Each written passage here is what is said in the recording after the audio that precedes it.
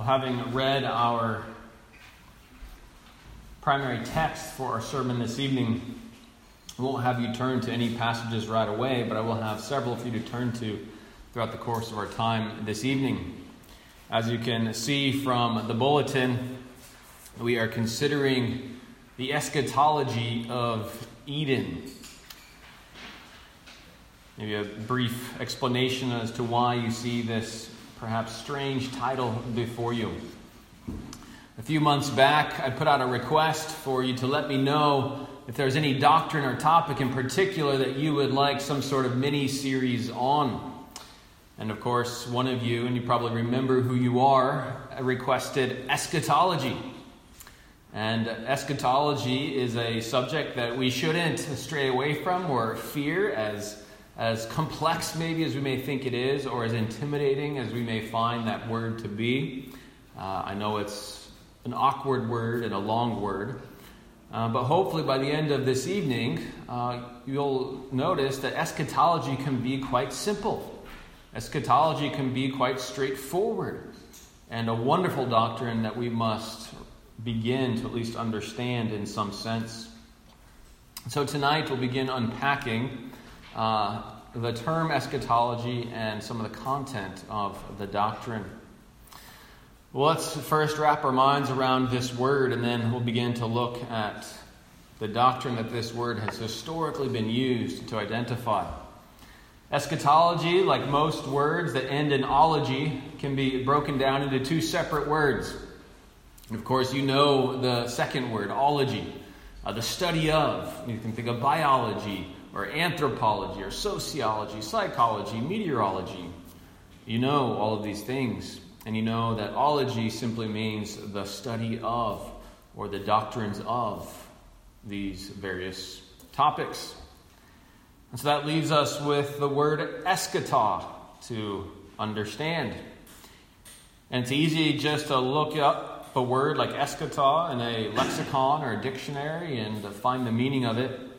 But sometimes it's helpful to see how it's used in a few places, especially in Scripture, so that we can see what kind of meaning Scripture attaches to this word. And so we find this word, eschatology or eschaton, and its variations in the Greek language in passages like 1 Corinthians 15. And in this passage of 1 Corinthians 15, verse 45, if you want to look it up, we see that this word eschatology refers to a person. Paul writes, "Thus it is written, the first man, Adam, became a living being. The last Adam became a life-giving spirit." The last Adam in the Greek would sound like this: ha eschatos Adam. Eschatos, the last Adam. So sometimes eschatology refers to a person, meaning a last or ultimate or climactic person. Of course, the word also appears in very ordinary usage as well. Jesus used it in Matthew chapter 5, verse 26, to refer to a thing. Jesus said, "Truly I say to you, you will never get out until you have paid the last penny." Of course, Jesus was using this illustration of debt in one of his teachings, but the point is here that he refers to this last cent or this last penny. So sometimes this word is associated with simply last things, last people, last things, and of course it can also refer to time. 2 Timothy chapter 3, verse 1 gives us that verse.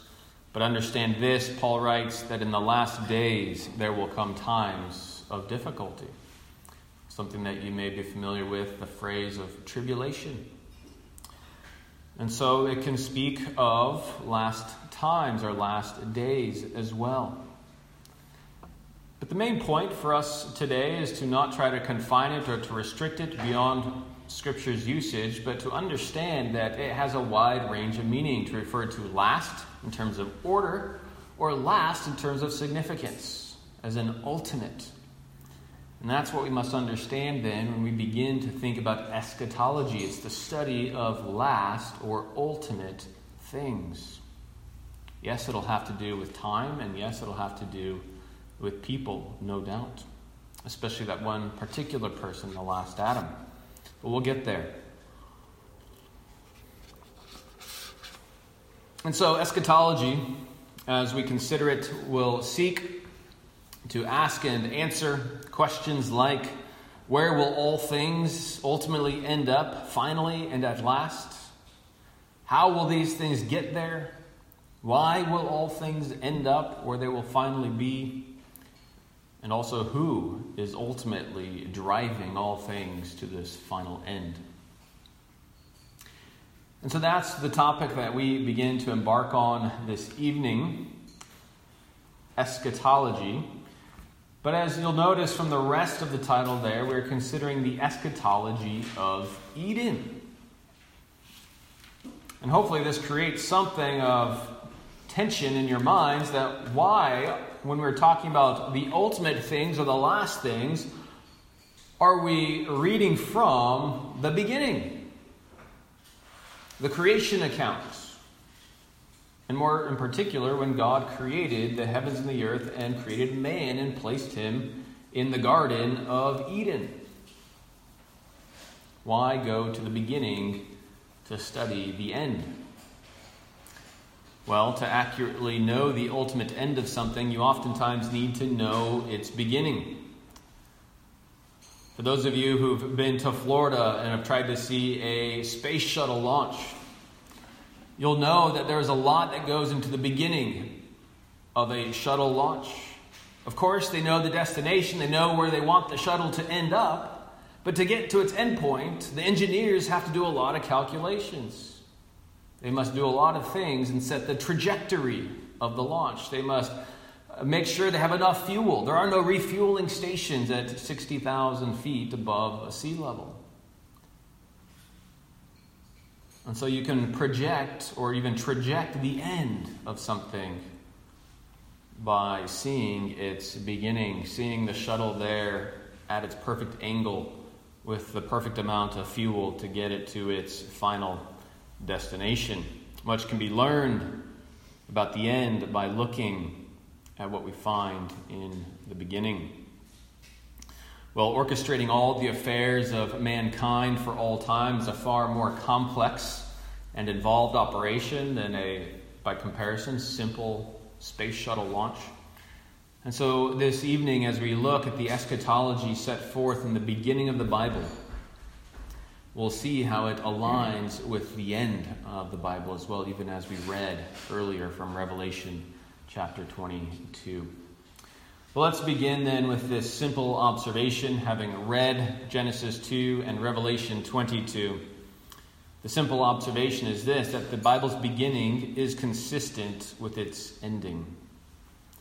The Bible's beginning is consistent with its ending. And I hope you picked up on the imagery that was seen in both of our scripture readings. The imagery that surfaced in both of our readings was simply this. It was a place with trees and a place with flowing water or rivers. Rivers and trees would be the two main symbols that appeared in our readings. Or simply put, we have the usage of garden imagery in the beginning and in the end. In fact, we have what's called an inclusio with this imagery. Now, some of you are familiar with the term inclusio. Inclusio simply means bookends, or it's a way to section off text to tell you that this chunk of text goes together. It holds together from this bookend to that bookend. And everything in between concerns the major truth that we see in these two bookends. You can see this on a smaller scale in a book like the Gospel of Matthew. Matthew begins his gospel there in chapter 1 talking about Emmanuel, who is God with us. And then at the end of his gospel there in Matthew chapter 28, we see that Matthew's ending his gospel with the Great Commission, with Jesus' promise that I will be with you until the end of the age. And so we have this Emmanuel inclusio in Matthew's gospel. this book is to be taken together as a single and solid chunk? Well, the Old Testament in the Hebrew canon has an inclusio. In fact, the first book of the Old Testament is Genesis, as we read it. And as I was reminded recently, as a friendly neighbor brought to me an Old Testament, the Jewish scriptures, in the order of the Hebrew canon, this Bible ends with the book of Chronicles. And so you have an inclusio of genealogies in Genesis and then genealogies in the book of Chronicles. Once again, the biblical author's stylistic technique to tell us this chunk of text goes together. This is a solid unit that has continuity. Well, we should see then, as we even zoom out further, we see Genesis and Revelation, the two bookends of the entirety of the Bible, with this inclusio of garden imagery, telling us that this book goes together. We don't have two separate books. We don't have an Old Testament and a New Testament. We don't have 66 separate books that we should read separated and divorced from one another. But we have one solid, unified book with one continuous storyline from the Garden of Eden in Genesis to the garden paradise of God in Revelation. And so that's the first thing that we must recognize. And this simple observation has immense implications for the rest of eschatology. That there is a consistency in the end with what we see here in the beginning. Yes, we're going to see in Revelation 21 here in just a moment that Jesus is making all things new. And yes, the old has passed away. But even that statement has to come under this first and simple observation that the beginning is consistent with the end. That when Jesus makes all things new, he's not hitting a reset button to erase everything that's come before.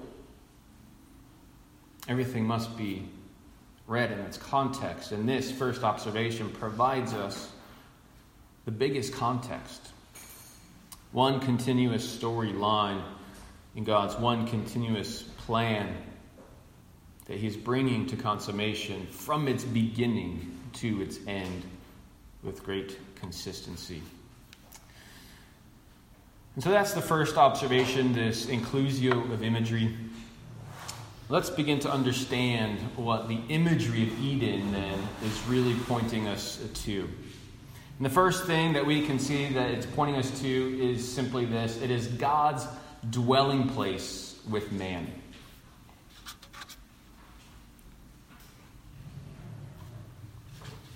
If you have your Bibles on your laps, please turn with me to Genesis 2. You want to see some of the development of this theme.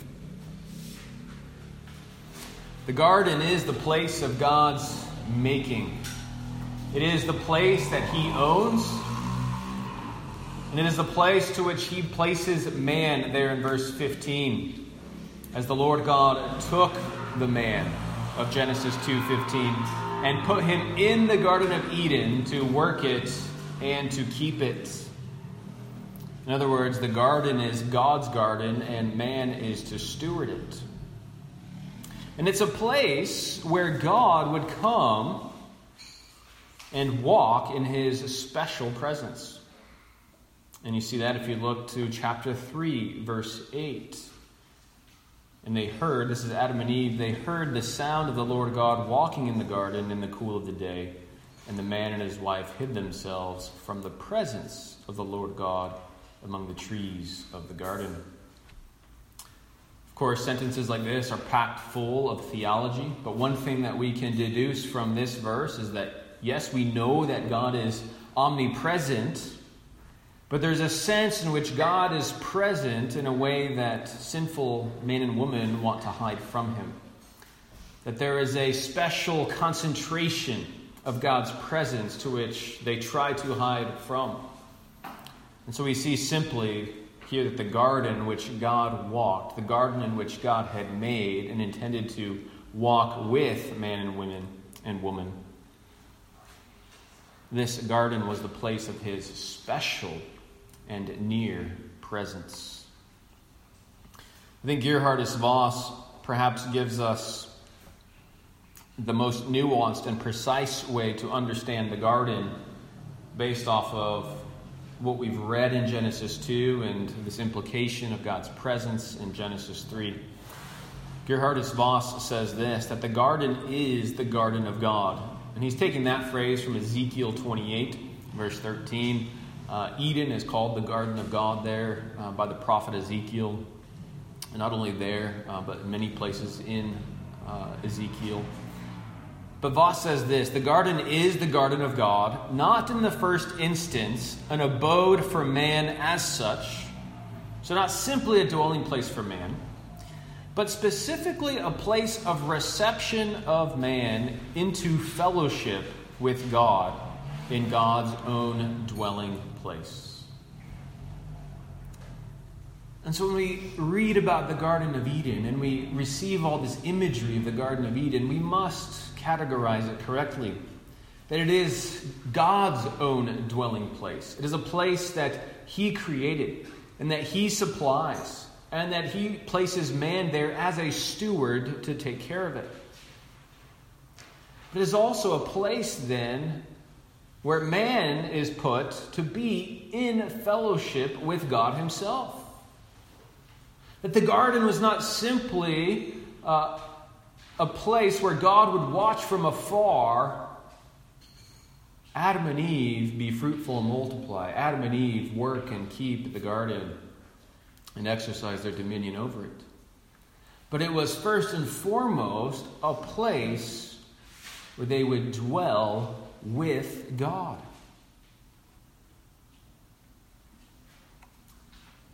A place of reception of man into fellowship with God in God's own dwelling place. And so that's what we must see in Genesis 2. That man is permitted to dwell with God in His garden. The garden that He cultivates, the garden that He waters. And man gets the blessing of dwelling with God in God's garden. And wouldn't you know it, that is the same reality we find getting the emphasis in Revelation. We read earlier from Revelation 22, the first 5 verses, and I won't reread those for you. But I do want to point your attention specifically at verses 3 and 4. It's in verse 3 that we see that God is back in the midst of His people.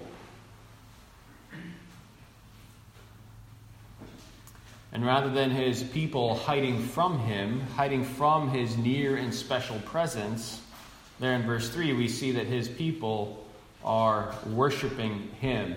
His servants will worship Him, as the throne of God and of the Lamb will be in it, in this paradise garden setting. And verse 4 also tells us then that these people of His will see His face, and His name will be on their foreheads. In other words, there is face-to-face fellowship with God here in this garden. There is this unceasing light of God shining upon His people, as verse 5 goes on to speak about.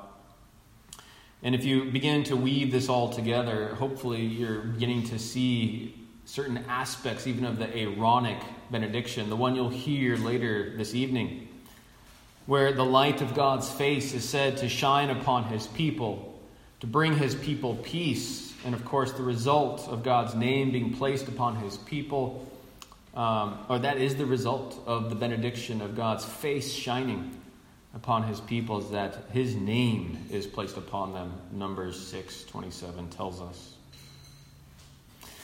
And so the picture that we see here is the picture that was the original picture of Eden, of man dwelling with God in His special and near presence.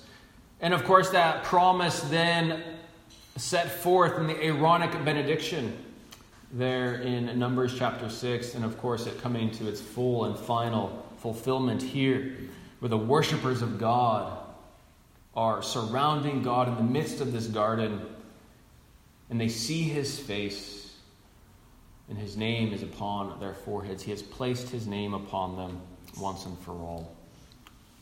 It's a picture of a fellowship and familial love. In fact, the familial love, if you were to back up to Revelation 21, you would see this love emerge. Verses 1 through 7 of Revelation 21, and this is continuing to speak of this same theme of God dwelling with man. Then I saw a new heaven and a new earth. You can think of this as the new Eden. For the first heaven and the first earth had passed away, and the sea was no more. And I saw the holy city, the new Jerusalem, coming down out of heaven from God, prepared as a bride adorned for her husband. And I heard a loud voice from the throne saying, "Behold, the dwelling place of God is with man. He will dwell with them, and they will be his people, and God himself will be with them as their God. He will wipe away every tear from their eyes, and death shall be no more. Neither shall there be mourning, nor crying, nor pain any more, for the former things have passed away." And he who was seated on the throne said, "Behold, I am making all things new." Also he said, "Write this down, for these words are trustworthy and true." And he said to me, "It is done. I am the Alpha and the Omega, the beginning and the end. To the thirsty I will give from the spring of the water of life without payment. The one who conquers will have this heritage, and I will be his God, and he will be my son." To summarize Revelation 21, 1 through 7, we could say this: that what is made new by Jesus Christ is the relationship bond between God and man, so that God and man can once again dwell together in a state of fellowship and familial love, dwelling together again as a father and a son. And so the Garden of Eden, as we see it in creation, back in Genesis, has the same purpose as the eschatological Eden that we see depicted here in Revelation. That the garden of God is the place where God dwells with man, where man is received once again into face-to-face fellowship with his Creator, the Alpha and the Omega, the first and the last. That is the eschatology of Eden. And here's what we need to realize then before moving on: that this dwelling of God and man was the intent of the original creation. And it is the ultimate intent of new creation, or of eschatological creation, that renewed creation that Jesus is bringing about. And if you've ever wondered why then salvation and redemption is more than just salvation from sin, salvation from guilt, salvation from condemnation, salvation from the burning fires of hell, it's because of this: that salvation is calibrated by eschatology. That salvation is never simply having to do with man and man's benefits of dealing with personal sin. But ultimately, salvation is to restore man to fellowship with God, to again dwell with God in a loving, personal communion bond with him. In fact, Christ, when he told his disciples that he was going to die and depart from them, he assured them with this very aspect of the salvation that he was working, with this salvation that is geared towards this eschatological end of God dwelling with man. John 14, 1 through 3, Jesus said to his disciples, "Let not your hearts be troubled. Believe in God. Believe also in me. In my Father's house are many rooms. If it were not so, would I have told you that I go to prepare a place for you? And if I go and prepare a place for you, I will come again and will take you to myself, that where I am, you may be also." You see then that Christ assured his disciples that like a bride about to be wed, and that's the language here, that he was going to go to prepare a place in his father's house, as a bridegroom would go and prepare a room for his soon-coming bride.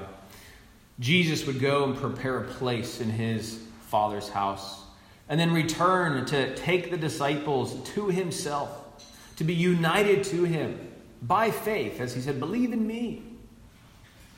He would take his disciples to himself, united to him by faith, in order that they could covenantally cohabitate with him, to dwell together with him as a wife with her husband.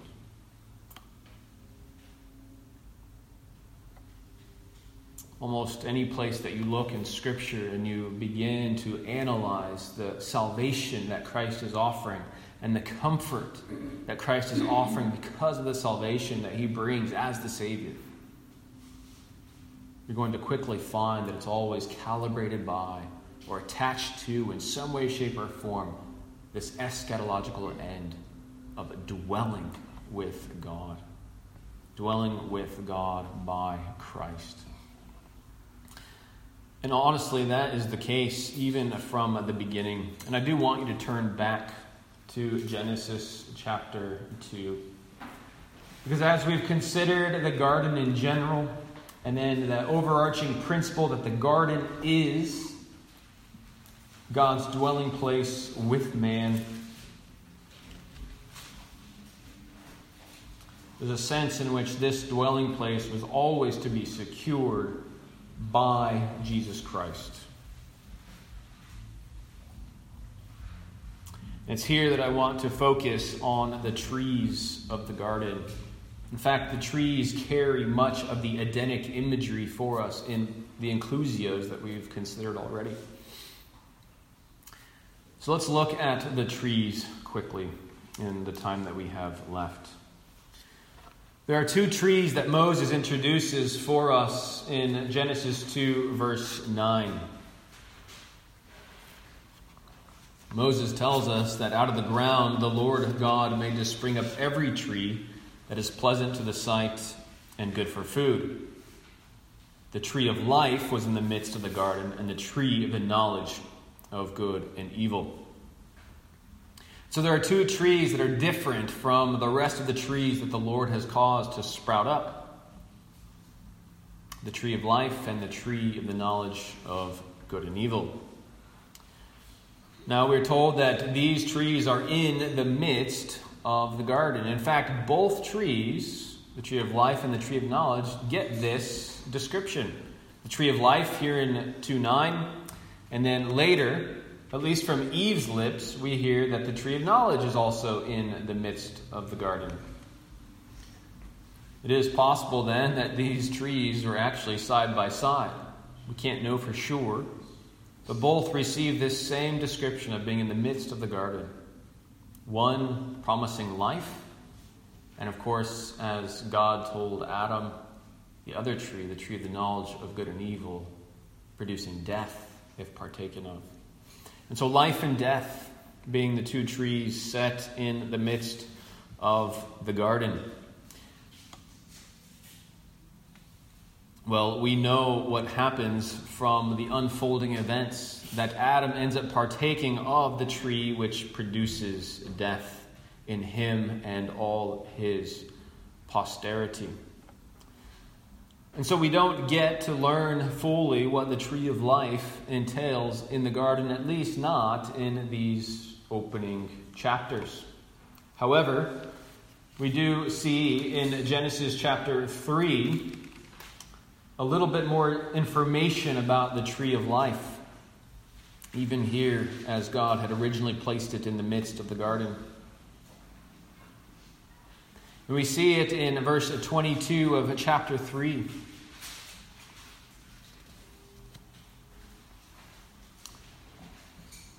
Then the Lord God said, "Behold, the man has become like one of us in knowing good and evil. Now lest he reach out his hand and take also of the tree of life and eat and live forever." And then the statement isn't quite finished, as your translations probably indicate there.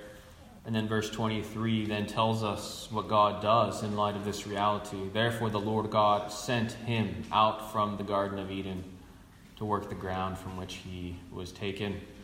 And so he drove out the man, there in verse 24, and at the east of the Garden of Eden he placed a cherubim and a flaming sword that turned every way to guard the way to the tree of life.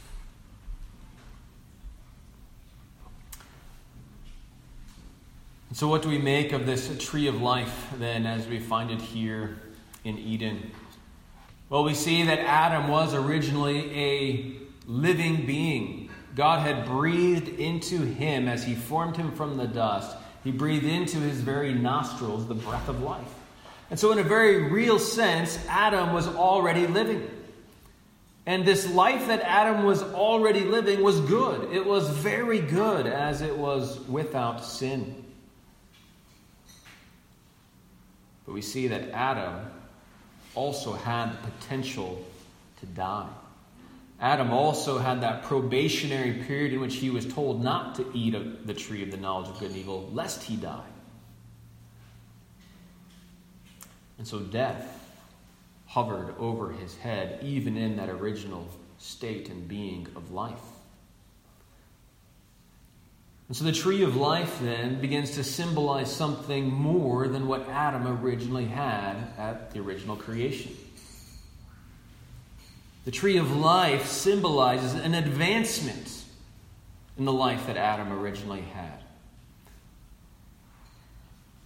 Once again, I think Geerhardus Vos is helpful here when he says this about the tree of life, that the principle of life in its highest potency is sacramentally symbolized by the tree of life. So life in its highest potency. Life in which death can never touch it. Life that is immutable, unchangeable. Life that is confirmed and complete, never to fail or to falter. Vos goes on to say the tree was associated with the higher, the unchangeable, the eternal life to be secured by obedience throughout that is Adam's probation. In other words, the tree of life sacramentally or symbolically signified the higher, the unchangeable, the eternal life that Adam was to obtain by obeying God and not eating from that tree of the knowledge of good and evil.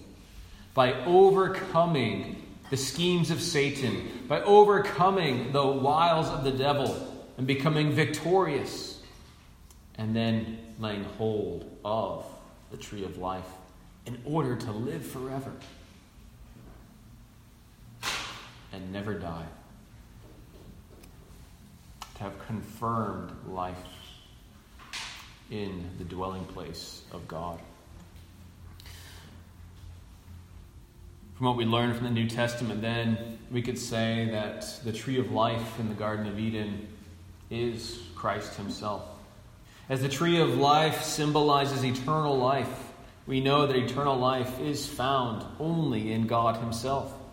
In fact, Jesus teaches this to us in John chapter 17, where he says, "And this is eternal life, that they know you, the only true God, and Jesus Christ, whom you have sent."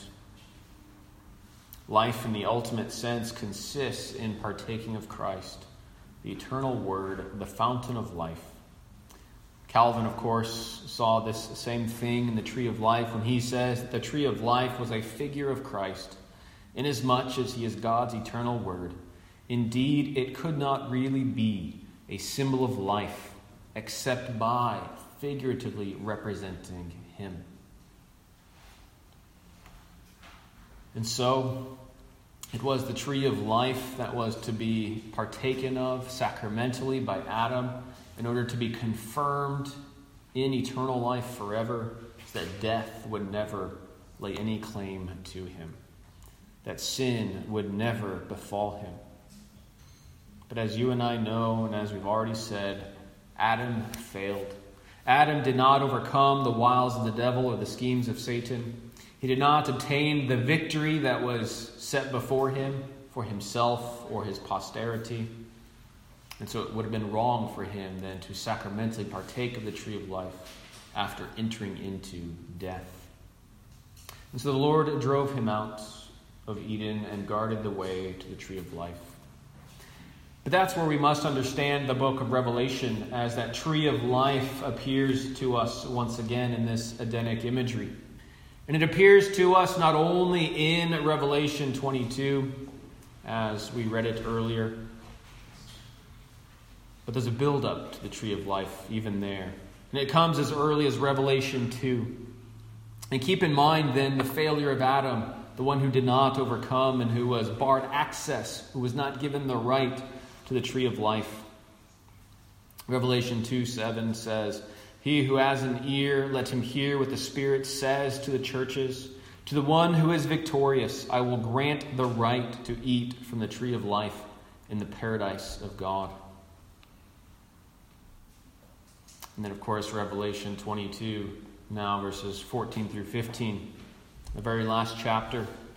"Blessed are those who wash their robes, so that they may have the right to the tree of life, and that they may enter the city by the gates. Outside are the dogs and sorcerers and the sexually immoral and murderers and idolaters and everyone who loves and practices falsehood." The book of Revelation teaches us that there is one who has come and who has been given the right to the tree of life. And that, of course, is the Lord Jesus Christ. As the last Adam, he is the one who has gained access once again to the tree of life. But here's the thing about the last Adam. The last Adam also is the tree of life. And so it's no wonder then that Jesus Christ is the one who takes us to himself. As he overcomes for us and he unites us to himself in his victory over Satan, as he is the overcomer, we in union with him also have the right to the tree of life. Those who wash their robes, Revelation 22 says, also have the right to the tree of life. And so the eschatology of Eden is one in which the tree of life is set before us. And it was a tree that Adam and all his posterity were driven away from because of sin. But it's the same tree then that we are brought back to in Revelation. And it's a tree that we are given a right to partake of because of Christ's work, the last Adam, in overcoming Satan, but then also providing his blood shed for us that we may cleanse ourselves and have the right to that same tree.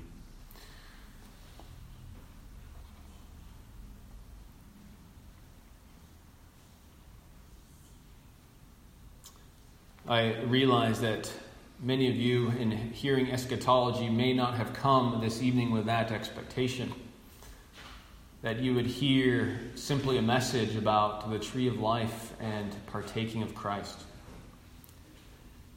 But that is the starting point of eschatology. It is the end point of eschatology. And everything else in eschatology is really subordinate, a subset, playing a supplemental and supportive role towards this great reality that God chooses to dwell with us, and that he has provided everything to secure that dwelling, even his own Son. So eschatology is not simply a doctrine that we can study and say cool or neat as we find out what God is up to in bringing all things to his consummative plan. But it's a doctrine that really ought to drive us to a deeper appreciation for what God is doing in saving us and restoring us to himself. It's a doctrine then that is my prayer that will stir us up to doxology, to worship, even as we see that that is our great eschatological end. That God and his throne and the Lamb will be in our midst, and that we, his servants, will be worshiping him as we are radiant with his name placed upon us, and as he is our unceasing light and provider of life. And so that is the eschatology set forth for us in the beginning pages of Scripture as well as the end. And it's the wonderful blessing then that will continue to flesh out as we flesh out the eschatology that the Scriptures teach. Let's pray. Our Father in heaven, we thank you that all of your doctrines find their climax and culmination in the Lord Jesus Christ, in the tree of life, in the one who will never wither or fade away, but the one who will bear fruit every month in all eternity. So thank you for Christ. Thank you for a trustworthy Savior and Redeemer. And thank you for the communion that you restore us to in him, and that you unite us to him by faith, not only to be saved from our sins and the consequence of our sins, but to be saved unto fellowship with you. And so, Lord, we thank you for the work that you are doing, the work that you are bringing to its full and final end, in which we will partake of the tree of life and be confirmed into perfection forever. No more tears, no more death, no more sin, no more sickness, but an everlasting life, worshiping you, free from the taint of sin. Lord, we thank you for that hope that is set before us. We thank you for that great end to which you are driving all things. And we pray, Lord, that you would help us to worship you in light of who you are and what you're doing. We pray in Jesus' name. Amen.